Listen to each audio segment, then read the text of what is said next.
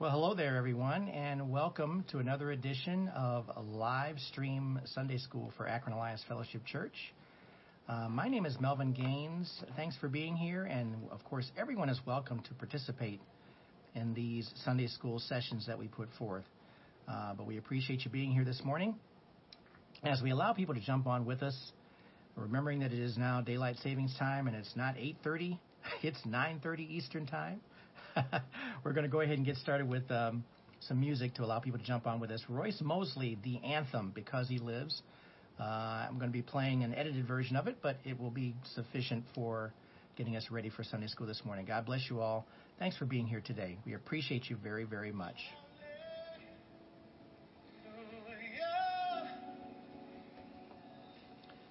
Royce Mosley, the anthem. Good morning, Ronnie. Good morning, Arlen. Good morning, Roscoe, Brother Roscoe. How are you doing? Good morning, Miss Laura. Thanks for joining us this morning.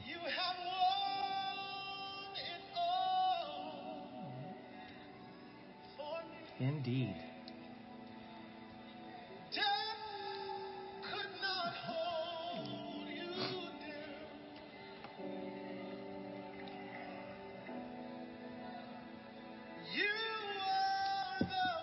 Good morning, Lynn. I see you're watching too, according to my note here. Royce Mosley. Royce Mosley, the anthem.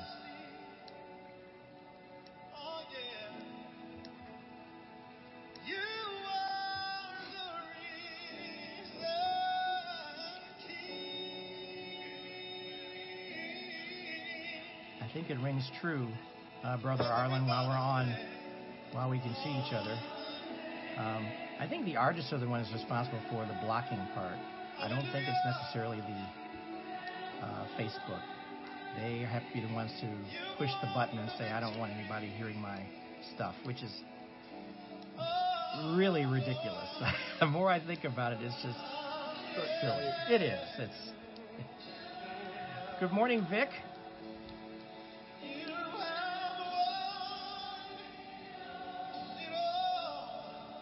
That's okay. We're watching closely.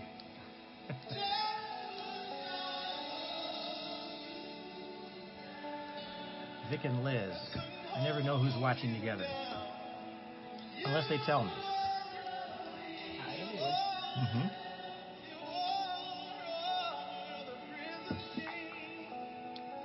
Amen.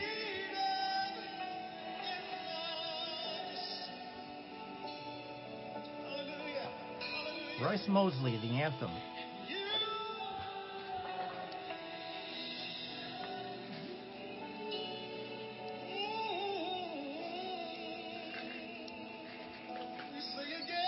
Still on the air. Hey, Jackie, good morning. Good morning, good morning, good morning. Good to see your circle. Cindy Phillips, good morning. Good morning. Coffee.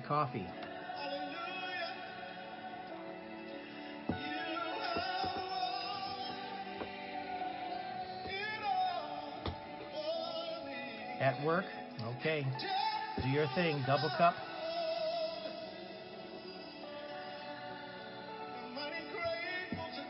Charles and Joanna, good morning.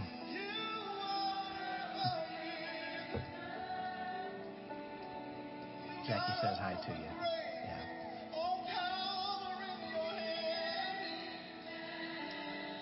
If we could just get to see Jackie. One day. Ann and Larry, good morning. Amen. As far as I'm concerned, you're part of our family. Thanks for being here. Amen. Part of the family.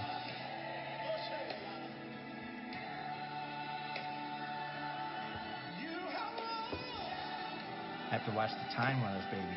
Yeah, there we go. Good morning to everyone. Thanks for being here this morning.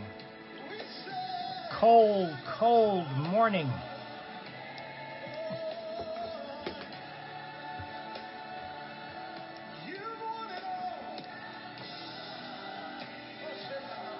Cold, cold morning in northern Summit County. And not much better in central Summit County. Barbie Mansfield, good morning. Thank you for joining us.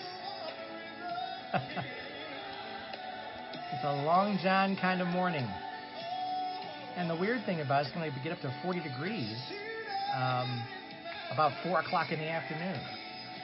It was 70 last weekend. Yeah, well, 70 last weekend, yeah, I know. I'll refuse to make further comment.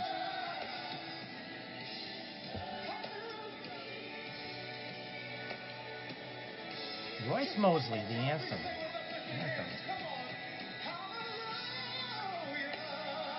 All right. Good morning, good morning.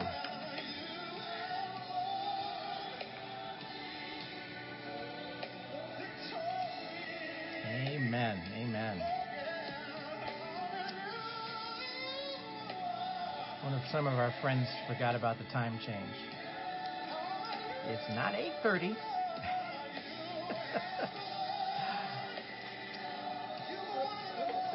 That's all right. We're good.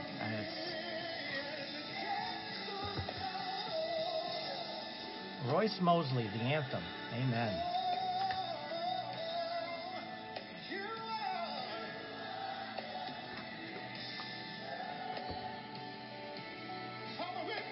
Thank you for being here this morning.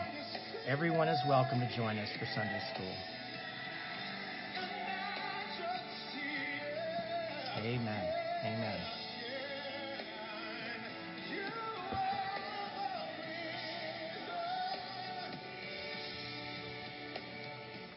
Okay. That would go on for another 6 minutes if we allowed it, but we don't have that kind of time. But thank you for Royce Mosley and the anthem. Because he lives, we appreciate, as always, the contributions, and we love those contributions for music that don't get us kicked off of Facebook. We play. We really love those, and they sound great too. Okay. Enough fun and frivolity for right now. Let's go ahead and get into the announcements for this morning. We appreciate you joining us. I really do believe very strongly that Sunday school needs to be a part of a church's regular Sunday curriculum. We know that not all churches have that same approach. We don't really know what to say about that other than the fact that we'll do what we can. Clorinda, good morning. Hi. And we're going to do everything we can to do that. And in fact, when we move from the home version of Sunday school to the church version of Sunday school eventually, we'll still be broadcasting. So we'll always keep doing that. Missing your hour? Well, we miss you too, but that's okay. No, she means sleep.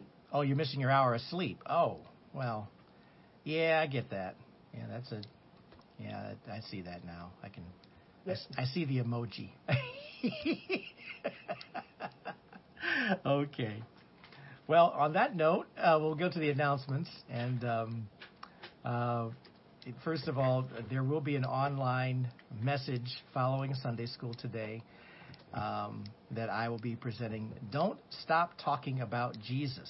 Amen. With an exclamation point. Don't forget that.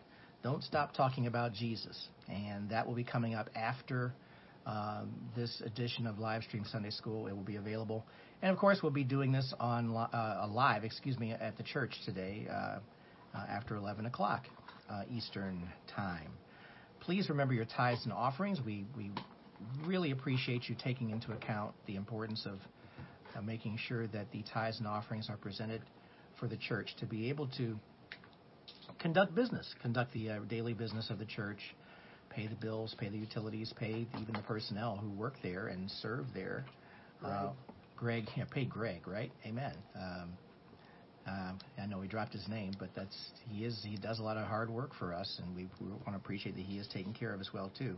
Please remember, if you're mailing your tithes and offerings, to mail them to Akron Alliance Fellowship, 688 Diagonal Road, Akron, Ohio, 44320. We appreciate you remembering that and taking care of that. If you're coming to church today, just drop your offering in the drop box in the lobby area as you come in. We are still fulfilling the protocols for making sure that anyone who enters the building is safe by taking temperatures. And if you don't feel well, stay home. You can always watch what we have available online as well, too. And we appreciate you doing that. Lisa, good morning. Thanks for jumping in with us. We're going to go ahead and get started with our edition of Sunday School. It is kind of a slightly different approach. We're calling it a deeper dive of looking at biblical inerrancy. And I'm convicted that to mention and making sure that everybody is aware that we indeed are in the last days.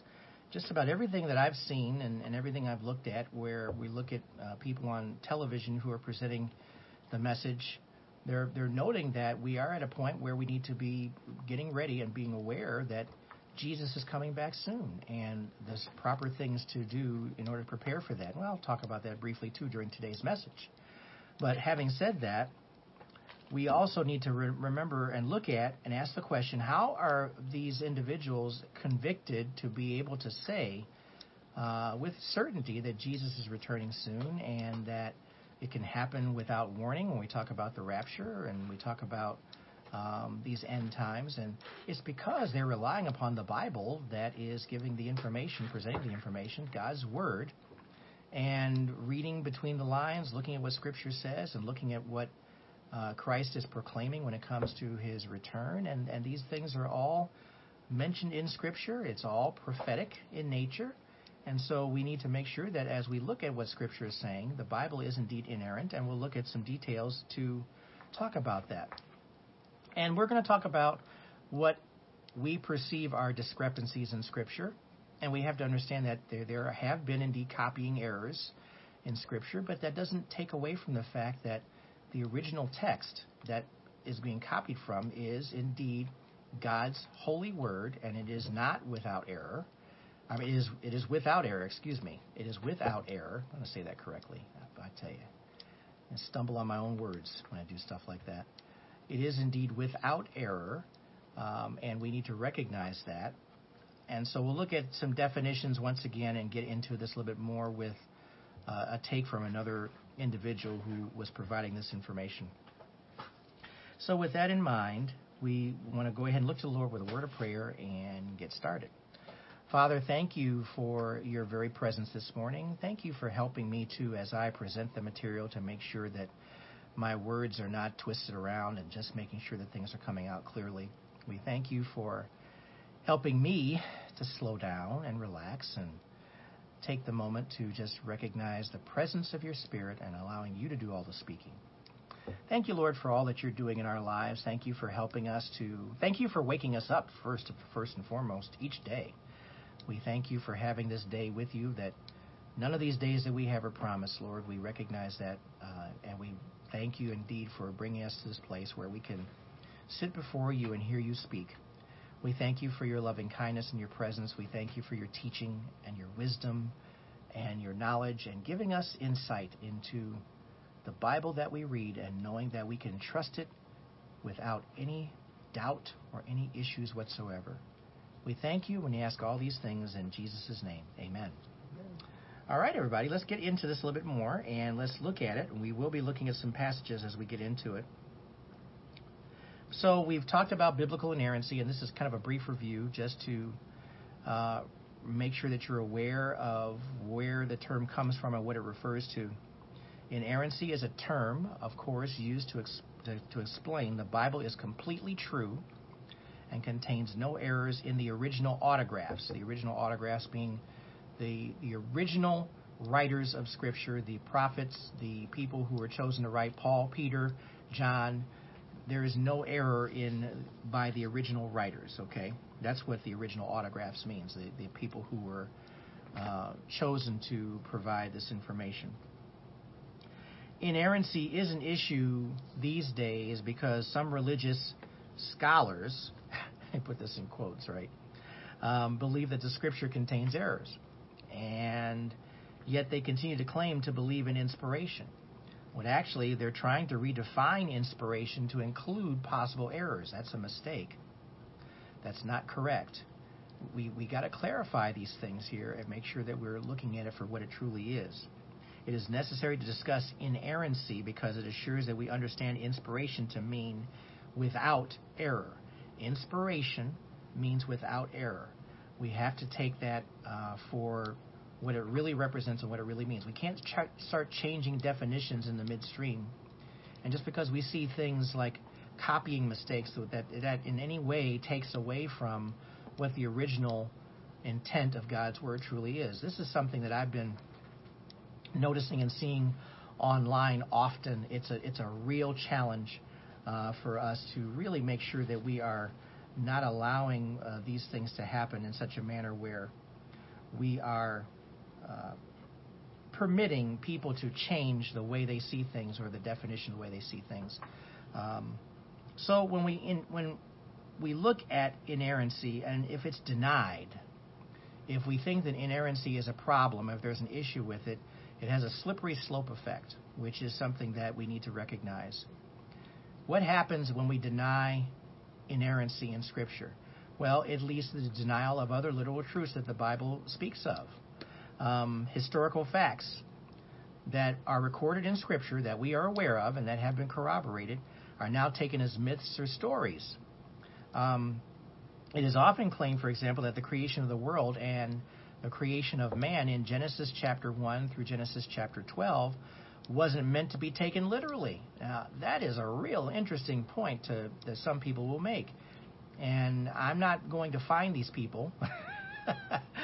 But if you take everything that's said in Genesis chapter 1 through 12 as being wasn't mean to be taken literally, then you've got a real problem with the rest of Scripture, frankly. Biblical viewpoints on issues like homosexuality or women's roles are easily denied when inerrancy is denied, and that is a huge deal these days.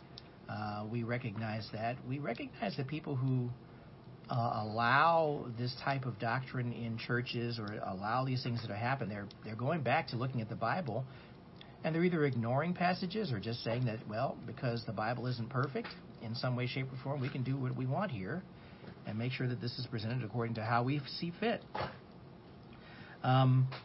One otherwise evangelical errantist acknowledges that Paul said, "Wives, submit to your husbands," but he feels that Paul was wrong. So, it is one thing to interpret what a scripture means, but we don't have the freedom to claim that a Bible author wrote something that was wrong or in error. Just because you don't agree with it doesn't make it wrong. And that's something we have to look at here too. And the reason why the Bible, that's the reason why Paul says, "Wives, submit to your husbands" in Scripture, is because there's a natural order. It's God, then it's Jesus, and Jesus is the head of the church. And because he's the head of the church, he is the one who dictates and specifies what's important when it comes to following a certain order. And when that order is disrupted, we have what? Disruption. We have chaos. We don't do things the way that they are originally intended to be done.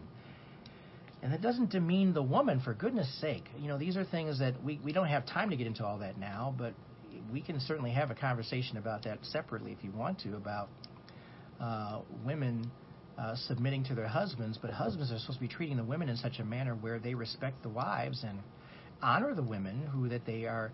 That's a natural way of doing things, and that's exactly how it's supposed to be and how it should be. And when we don't have that, we have a problem. Let's just leave it there. So let's look at how inerrancy is described. This is coming from Dr. Norman Geisler, Dallas Seminary class notes. This is something that, by the way, Sid Litke is the one who is presenting this information. Sid Litke, he has a master's in theology from the Dallas Theological Seminary. Dallas Theological Seminary is like the hotbed of all thinkers when it comes to that. That's where Tony Evans went to. Yeah, that's right. He was there as well, too. So let's look at how it's described by Dr. Norman Geisler. First of all, the definition of inerrancy. The Bible is wholly true, in whole and in part, in all that it affirms. And we'll talk about that a little bit later, about what does that mean, in whole or in part. And there's logical reasoning behind it. Number one, the Bible is God's Word. The Bible is God's Word. Turn your Bibles and electronic devices to Matthew chapter 4. Let's look at verses 4 through 11. Matthew 4, verses 4 through 11. Now, this is interesting how you'll recognize this passage where Jesus was being led by the devil into the wilderness right as he was about to begin his ministry. But there are some things that Jesus says within the text that are very, very important to reference. My lovely bride has put up online the New Living Translation text. I'm going to be reading from the English Standard Version. Just follow along in yours. Starting at verse 4 of Matthew chapter 4. But he answered, "It is written, man shall not live by bread alone, but by every word that comes from the mouth of God." And we're going to come back to that. That's really important for us to remember. Every word that comes from the mouth of God. And this is Jesus saying this. And verse 5, then the devil took him to the holy city and set him on the pinnacle of the temple and said to him, "If you are the Son of God, throw yourself down, for it is written, he will command his angels concerning you, and on their hands they will bear you up, lest you strike your foot against a stone." And now notice how the devil knows about Scripture just like Jesus does. But he has a way of using it in such a way to manipulate and turn things around. And don't think for a moment that the devil won't do that to you as well, too. Mm-hmm. I'm just giving you that as a heads up. You're dealing with a crafty opponent, the enemy, and so that's why you need to know Scripture just as well. And so it says in verse 7 of Matthew 4, "Again it is written, you shall not put the Lord your God to the test." Amen. Don't put the Lord to the test. And of course, even in the text here, the devil says, "If you are the Son of God." So it's one of those things where he's just provoking and being provocative. Let's go down to verse 8. "Again the devil took him to a very high mountain and showed him all the kingdoms of the world and their glory. And he said to him, 'All these I will give you, if you will fall down and worship me.' Verse 10, then Jesus said to him, 'Begone, Satan, for it is written, you shall worship the Lord your God, and him only shall you serve.'" May we heed those words at all times. Amen. Verse 11, then the devil left him, and behold, angels came and were ministering to him. And what we need to see here, not to digress from the text here that we're looking at as far as inerrancy, but what we need to see here is that no matter how often the devil, how often Satan puts words in front of us or gives us information or tempts us, we have a way of resisting temptation. Jesus is the one who we rely upon. He is showing us in this example exactly how we do that very thing with the very Word of God, and that's how we resist. That's what we have to do. And remember God's truth in Scripture. We're tempted all the time, amen? There's all kinds of temptation that we face, but if we believe that what Jesus is saying to us, man shall not live by bread alone, but by every word that comes from the mouth of God, and we're going to focus on that a little bit. That's really important for us to see. So I need to make a note to come back to that. Second point, that God is always truthful. God always tells the truth. Take a look at Titus chapter 1, verse 2. Go to Titus 1, verse 2.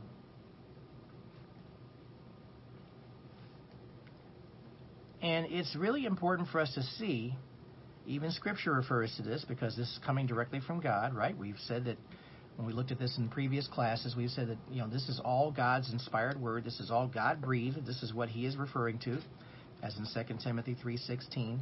But here in Titus chapter 1, verse 2, "In hope of eternal life, which God, who never lies, promised before the ages began." God who never lies.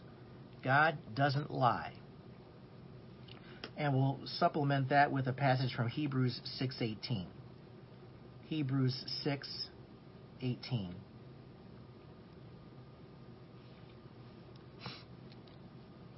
Not only does God not lie, look what it says here in Hebrews 6:18. "So that by two unchangeable things in which it is impossible for God to lie, we who have fled for refuge might have strong encouragement to hold fast to the hope set before us." So not only does God not lie, it is impossible for him to lie. Why? He is the ultimate definition of truth. He represents all truth. He recognizes a lie when he sees it, of course, but he does not lie. He does not convey untruths in his word. if we served a God who lied, that would blow up everything that we know about Scripture, everything about the Bible, everything that we understand.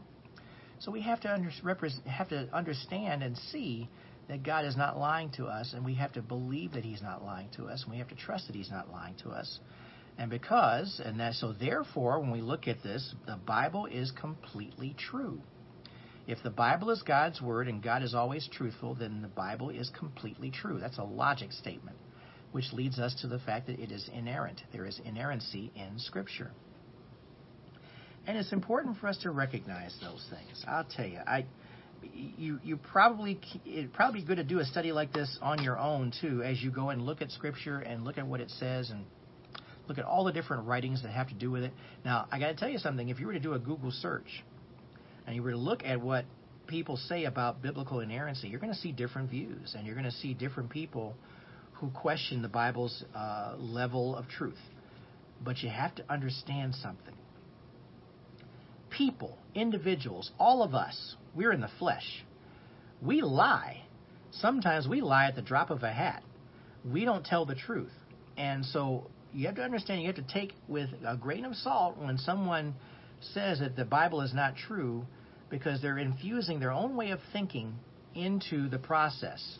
So we have to go back and look at Scripture and believe and trust, of course, that it is inerrant based upon the preponderance of the evidence that we look at, because we can't look at the entire Bible all the time we look at it, but we've got to go from memory, we have to go from issues, we have to go from our own life experiences, we have to go on prayer and how God answers prayer and how He delivers us, how He heals us, how He protects us. There's all kinds of things that go into this reasoning and understanding of this biblical inerrancy.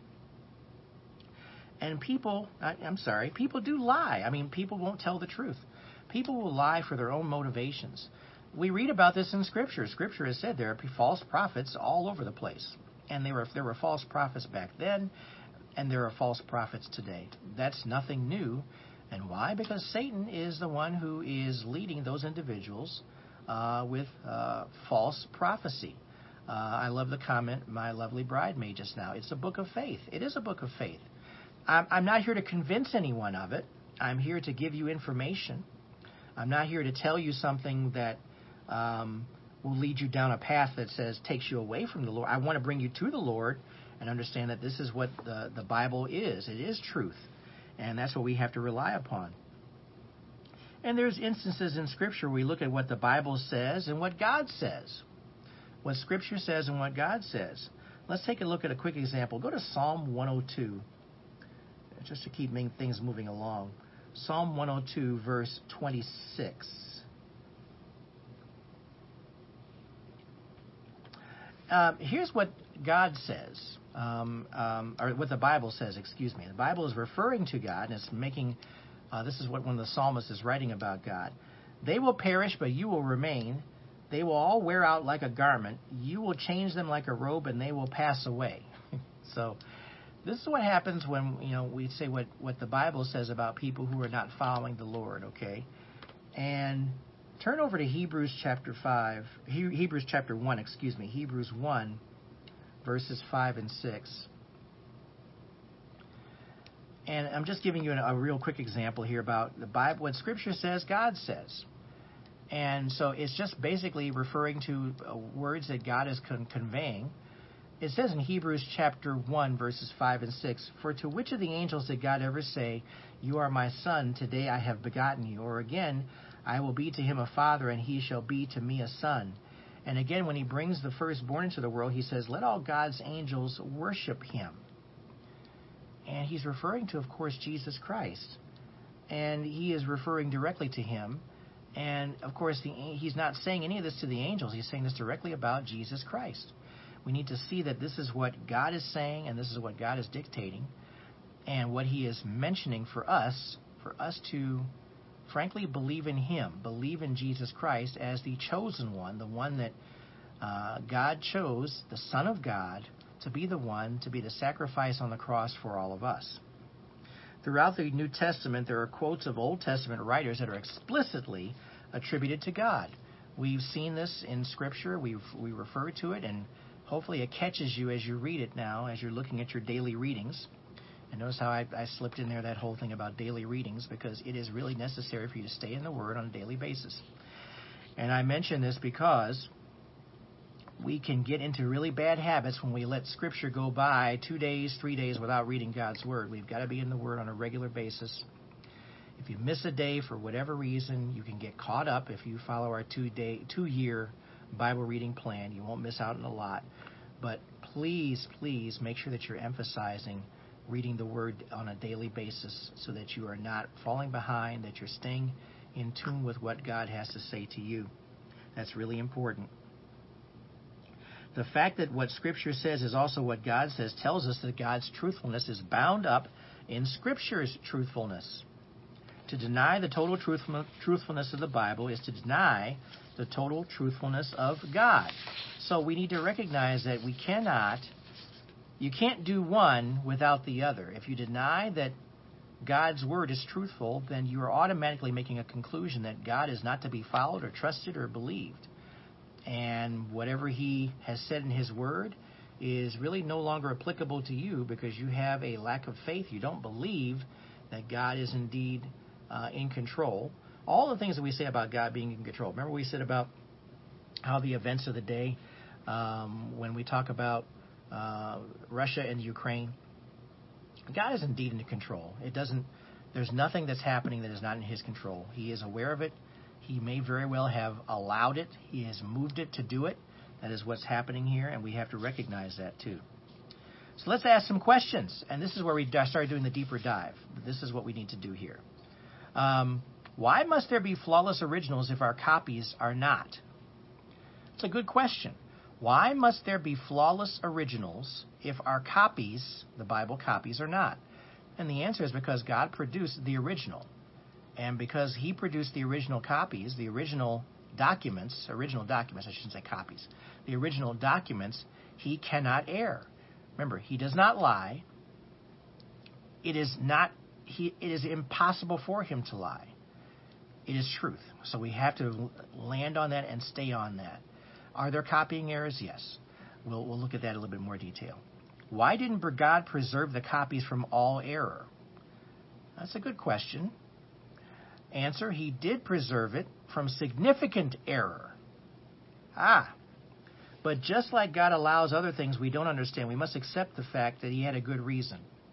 And sometimes the good reason is that it has people go back and check others' work. I mean, it really comes down to that, too. We've had corrections over time that have taken place.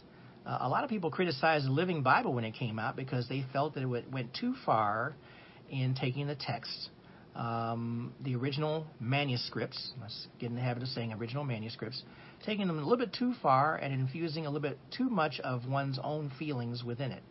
And so we have to recognize that perhaps it was an opportunity for people to come in and say, hold on now, this isn't quite what God is saying. Let's go back and fix this and work with this. And understand something. We've had many, many different versions of Bibles based upon taking the old King James Version and now bringing it to a more modern English version. In fact, there is a Bible that is called the Modern English Version that's out there as well, too. And there's all kinds of different versions out there, which we won't get into. But what has happened with these new copies of the originals? People go back and look at the original Greek and Hebrew and get the intent, and they get it right, and they fix those errors that may have taken place. God may have allowed it for that reason alone, to make sure that there's no significant error. The essence of what God's message is being conveyed.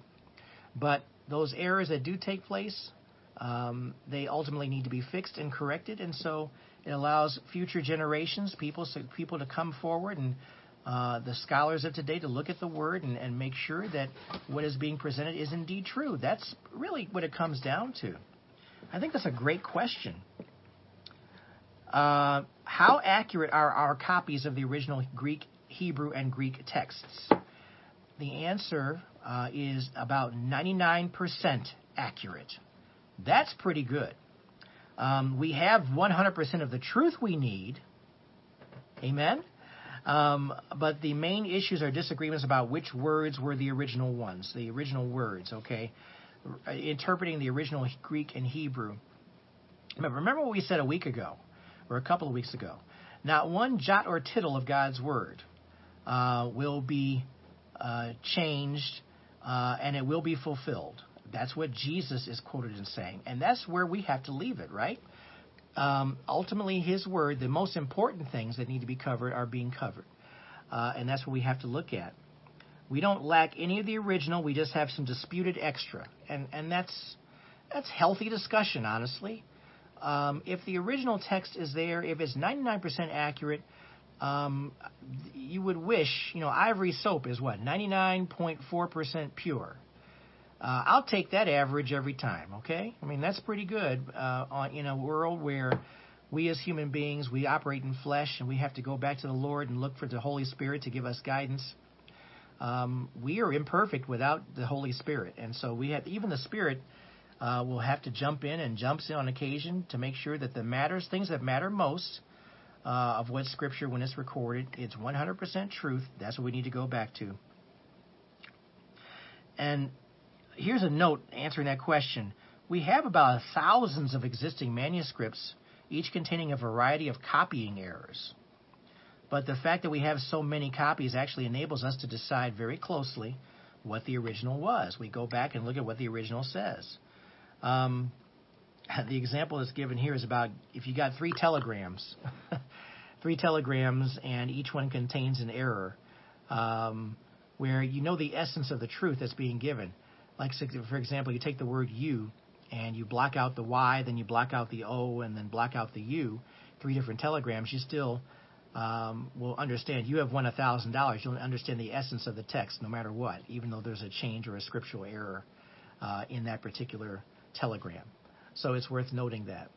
So read that in different versions real quick.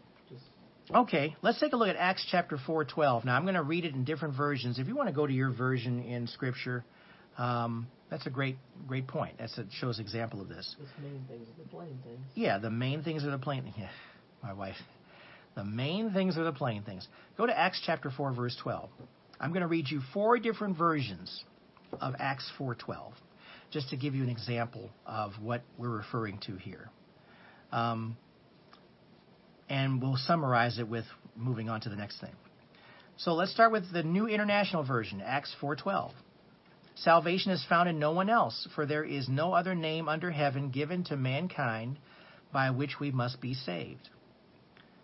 Now here's the New Living Translation. It's going to be very close, but the New Living Translation uses a more dynamic text as way of interpreting Scripture. There is salvation in no one else, with an exclamation point. And it ends the sentence. God has given no other name under heaven by which we must be saved. Amen. That's the New Living Translation. English Standard Version. And there is salvation in no one else, for there is no other name under heaven given among men by which we must be saved. Change there is among men. NIV said mankind. Okay. And finally, I'm going to give you the Berean Study Bible, because this one is not as readily seen. You'd have to go online to see the Berean Study Bible, pretty much. Salvation exists in no one else, for there is no other name under heaven given to men by which we must be saved. All 4 of those passages say the same thing. It's just spoken in a different manner, and that's what we have to look at here. The truth is clear, even if the words may not necessarily line up exactly the way you would think they would. And there's no error, by the way, in those passages. Let's be clear about that. There's no error. It's written in such a manner, it's written in a way for greater understanding. Understand something. Those are all modern versions of Scripture. NIV from 1984 and supposedly revamped recently in 2000 something. English Standard Version is a relatively new version. The New Living Translations is a very new version. The Berean Study Bible is relatively new. It's a new These are all new, written for the modern reader. But there's no mistake about what all 4 of those passages say. There's no other place where you can find salvation other than Jesus Christ. No other place. And so we have that. All right, very quickly, let's make sure because I want to end on time here. I won't be able to get through all of this, just some of it. So, critics of inerrancy are quick to point out that there are supposedly contradictions in the Bible, and some statements in Scripture are not literally or scientifically true. Two principles must guide out our thinking about inerrancy. First, apparent contradictions are not necessarily real contradictions. So let's look at this. Some writers do not give all truth about a certain event, but they do give only the truth. Parallel accounts may give different details. Here's a great example of this. They're not contradictory, they're merely complementary. How many angels were at Christ's tomb? If you were to look at Matthew chapter 28, verses 1 through 7, we don't have time to read it, but I'm just giving you that as an example. You can jot that down and go look at it on your own. Matthew 28, verses 1 through 7 refers to an angel. What was the question again? How many angels were at Christ's tomb? Luke 24:4 speaks of 2 angels. And what's the answer to this? 2 angels were at the tomb. We have to go by what Luke is saying here, because we don't discount just because Matthew refers to an angel. It's a general statement is what he's making. 2 angels were at the tomb. Where there are 2 angels, there's also 1 angel. I love that example. There are 2 angels. Well, if Luke is giving the account, remember Luke gave very, very specific accounts in Scripture. He went into more detail in a lot of areas that the other Gospels did not. And it perhaps is because of Luke's background. Luke being a Gentile, Luke being a doctor, Luke being the person that he is, he saw to it to write in such a way where he was giving more detail. So if there were 2 angels there was also 1 angel. Matthew's just giving credit for just 1 angel being present, or he's just saying an angel. So here's another example. What was the inscription on the cross? In Matthew 27:37 versus John 19:19. You can pull those up and put those online if you want. Matthew 27:37 versus John 19:19. John chapter 19, verse 19. And this will be for the benefit of any playback as well, too, of course. So what's the answer to that? The complete inscription was evidently more words than either verse states. The inscription that was written was more than what was quoted. But in answering in each verse what was really on the inscription. So the key was that the word King of the Jews. The King of the Jews was what was written there. But there was much more. Yeah, there it is. It's right there. This is Jesus, the King of the Jews, was written on Matthew 27:37. And John 19:19, Jesus of Nazareth, the King of the Jews. Well, both are correct. Both are giving the information. Everything in each verse was really on the inscription, so we need to understand that. It's not a contradiction, it's just complementary. It just gives us more information. It just helps us. Remember, these are individual writers, and they're writing, remember, what the Spirit gives them to write. And what hopefully this does, and what it should do, and I think God in His wisdom is doing this for all of us, He's doing this to challenge us to not just get stuck in one place. Keep reading all over the Bible. Go all through Scripture. Read everything in its entirety. Go and look at everything. You're not just focusing on one book, for goodness sake. He wants you to go and seek after His wisdom. When He says to seek after Him and look to Him, you keep looking, you keep knocking, you keep and finding out that as you go, He's going to open up to you wisdom. Okay, now there are some errors in copying. Some errors are errors in copying, but they don't discredit inerrancy, which simply claims the originals are inerrant, when that's just not the case. The originals are not inerrant. The originals are inerrant. It's not a problem if there are copying errors. And some apparent contradictions are solved by facts we do not know. 2 Samuel 24:24 says David paid 50 shekels of silver for the threshing floor property. 1 Chronicles 21:25 says 600 shekels. I'll give you the passage again. 2 Samuel 24:24. And then 1 Chronicles 21:25. So as not to rush, because we're going to probably end here.